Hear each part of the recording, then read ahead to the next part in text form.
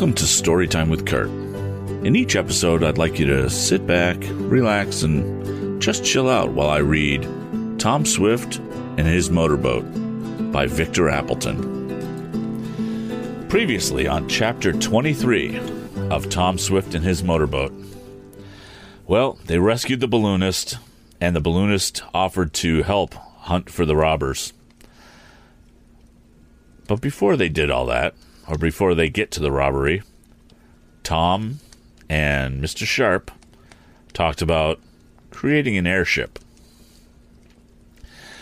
Chapter 24, The Mystery Solved.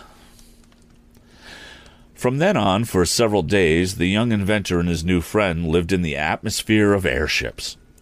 They talked to them from morning until night, and even Mr. Swift, as much as he was exercised over his loss, took part in the discussions. In the meanwhile, efforts had not ceased to locate the robbers and recover the stolen goods, but so far without success. One afternoon, about 2 weeks after the thrilling rescue of John Sharp, Tom said to the balloonist, "Wouldn't you like to come for a ride in the motorboat? Maybe you'll help us solve the puzzle of the airship. We'll take a trip across and up the opposite shore." "Good idea," commented Mr. Sharp. "Fine day for a sail. Come on, blow the cobwebs from our brains. Brains, not blains. Brains. Brains." Mr. Swift declined an invitation to accompany them, as he said he would stay home and try to straighten out his affairs, which were somewhat muddled by the robbery. Out over the blue waters of Lake Carlopa shot the Arrow. It was making only moderate speed, as Tom was in no hurry and knew his engine would last longer if not forced too frequently. They glided along, crossed the lake, and were proceeding up the opposite shore when, as they turned out from a little bay and rounded a point of land, Mr. Sharp exclaimed, "Look out, Tom! There's a rowboat just ahead." "Oh, I'll pass well to one side of that," answered the young inventor, looking at the craft. As he did so, noticing that there were 4 men in it, one of the occupants caught a glimpse of the Arrow. No sooner had he done so than he spoke to his companions, and they all turned to stare at Tom. At first, the lad could scarcely believe his eyes, but as he looked more intently, he uttered a cry. "There they are!" "Who?" inquired Mr. Sharp. "Those men, the thieves. We must catch them." Tom had spoken loudly, but even though the men in the rowboat did hear what he said, they would have realized without that they were about to be pursued, for there was no mistaking the attitude of our hero. 2 of the thieves were at the oars, and with one accord they at once increased their speed.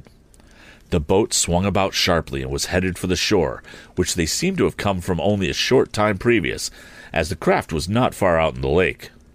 "No, you don't," cried Tom. "I see your game. You want to get to the woods, where you'll have a better chance to escape. If this isn't great luck coming upon them this way." It was the work of but a moment to speed up the engine and head the Arrow for the rowboat. The men were pulling frantically, but they had no chance. "Get between them and the shore," cried Mr. Sharp. "You can head them off then." This was good advice, and Tom followed it. The men, among whom the lad could recognize Happy Harry and Anson Morse, were all excited. 2 of them stood up as though to jump overboard, but their companions called them to stop. "If we only had a gun now, not to shoot at them, but maybe intimidate them," murmured the balloonist. "Maybe they'd stop." "Here's one," answered Tom, pointing to the seat locker where he kept the shotgun Mr. Duncan had given him. In a moment, Mr. Sharp had it out. "Surrender!" he cried, pointing the weapon at the men in the boat. "Don't shoot! Don't fire on us! We'll give up!" cried Happy Harry, and the 2 with the oars ceased pulling. "Don't take any chances," urged Mr. Sharp in a low voice. "Keep between them and the shore. I'll cover 'em." Tom was steering from the auxiliary side wheel near the motor, and soon the Arrow had cut off the retreat of the men. They could not land, and to row across the lake meant speedy capture. "What do you want of us?" growled Morse. "What right have you got to interfere with us in this fashion?" "The best of right," answered Tom. You'll find out when you're landed in jail. Yeah, you can't arrest us, sneered Happy Harry. You're not an officer and you haven't any warrant. Tom hadn't thought of that, and his chagrin showed in his face. Happy Harry was quick to see it. You better let us go, he threatened. We can have you arrested for bothering us. You haven't any right to stop us, Tom Swift. Maybe he hasn't, but I have, exclaimed John Sharp suddenly. You? Who are you? Demanded Featherton, alias Simpson, the man who had run the automobile that carried Tom away. Me. I'm a special deputy sheriff for this county, answered the balloonist simply. Here's my badge. And throwing back his coat, he displayed it. You see, I got the appointment in order to have some authority in the crowds that gather to watch me go up, he explained to Tom, who plainly showed his astonishment. I found it very useful to be able to threaten arrest, but in this case, I'll do more than threaten. You are my prisoners, he went on to the men in the boat, and he handled the shotgun as if he knew how to use it. I'll take you into custody on complaint of Mr. Swift for robbery. Now will you go quietly, or are you gonna make a fuss? And Mr. Sharp shut his jaw grimly. Well, seeing as you got the drop on us, I guess we'll have to do as you say, admitted Happy Harry, alias Jim Burke. But you can't prove anything against us. We haven't any of Mr. Swift's property. Well, you know where it is then, retorted Tom quickly. Under the restraining influence of the gun, the men made no resistance. While Mr. Sharp covered them, Tom towed their boat toward shore. Then, while the young inventor held the gun, the balloonist tied the hands and feet of the thieves in a most scientific manner, for what he did not know about ropes and knots was not worth putting into a book. Now, I guess he'll stay quiet for a while, remarked Mr. Sharp as he surveyed the crestfallen criminals. I'll remain on guard here, Tom, while you go notify the nearest constable, and we'll take him to jail. We bagged the whole lot as neatly as could be desired. No, you didn't get all of us, exclaimed Happy Harry, and there was a savage anger in his tones. Keep quiet, urged Morse. No, I'll not keep quiet. It's a shame that we have to take our medicine while that trimmer, Todd Borek, goes free. He ought to have been with us, and he would have been, only he's trying to get away with that sparkler. Keep quiet, again urged Morse. Tom was all attention. He had caught the word sparkler, and he at once associated it with the occasion he had heard the men use it before. He felt that he was on the track of solving the mystery connected with his boat. He looked at the men. They were the same four who had been involved in the former theft. Appleson, Featherton, Morse, and Burke. Were there 5 of them? He recalled the man who had been caught tampering with his boat, the man who had tried to bid on the Arrow at the auction. Where was he? Borek didn't get what he was after, resumed Happy Harry, and I'm going to spoil his game for him.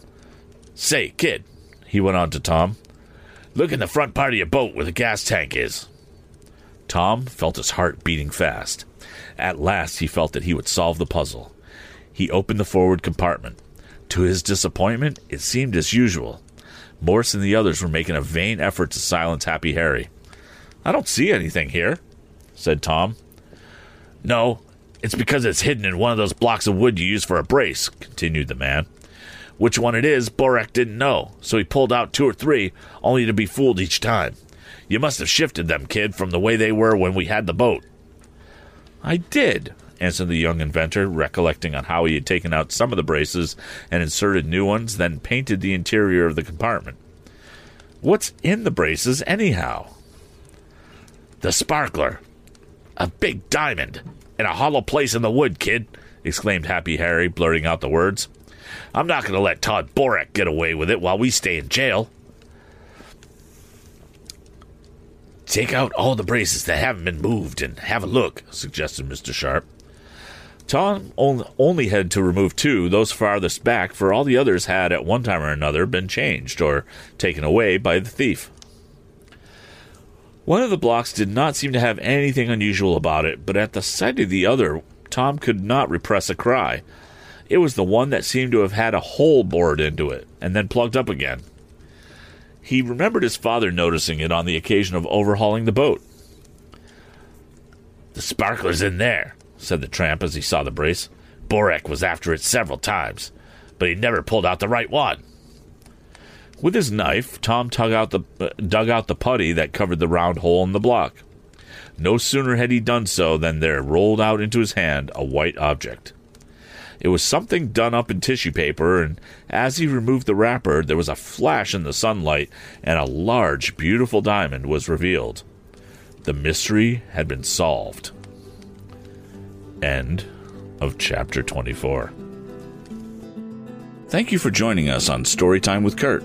If you'd like to subscribe to this podcast, simply go to anchor.fm/storytimewithkurt or find us on Apple Podcasts, Spotify, or wherever you get your podcasts. Please don't forget to leave us a review and rate us if you like. Be sure to follow me on Twitter at VOByKurt. If you have any suggestions for future podcasts, feel free to send an email to kurt@storytimewithkurt.com. See you next time.